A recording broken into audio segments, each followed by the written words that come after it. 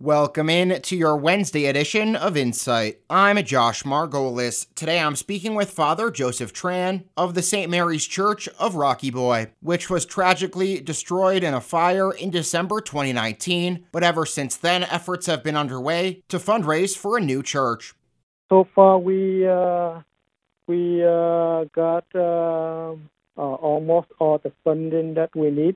We are still short about 280,000 right now. So that's a good thing because the construction itself is at 2.3. So that is a good thing for us. With the insurance money and donations from all the people around and the fundraising that we do, and other people also raise funds for us, we make that for now.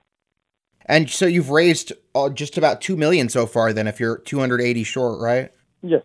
Is that private donations, public donations, grants, kind of a combination? How have you guys been able to get that? Yes, we have, for example, a second collection from all the churches in eastern Montana, from Great Falls and Billings Diocese after the fire. And then we have some money that was given from all the donors throughout the U.S. And we have some grants from different foundations.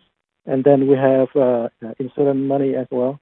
And then we also have Giving Tuesday on Facebook. And we have capital campaign, which we did last year for raffle the UTV. That was last year. And this year we do another capital campaign, which we are selling a raffle right now. And in terms of the building, how is that going? It looks like the foundation is set and you guys are making some serious progress. The building, we start the foundations since July. And then right now we probably got about 65% done so far. So everything is roofed in right now. And they finished insulation inside already. Now they are trying to do sheetrocking. And what's the sort of the timeline for completion? When do you think this thing can be up and running?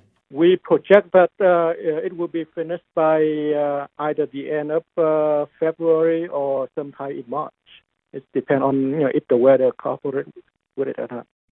And that does it for your Wednesday edition of Insight. My thanks to Father Joseph Tran of the St. Mary's Catholic Church in Rocky Boy for his time.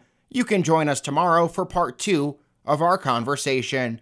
Everyone have a great rest of your Wednesday, and for New Media Broadcasters, I'm Josh Margolis.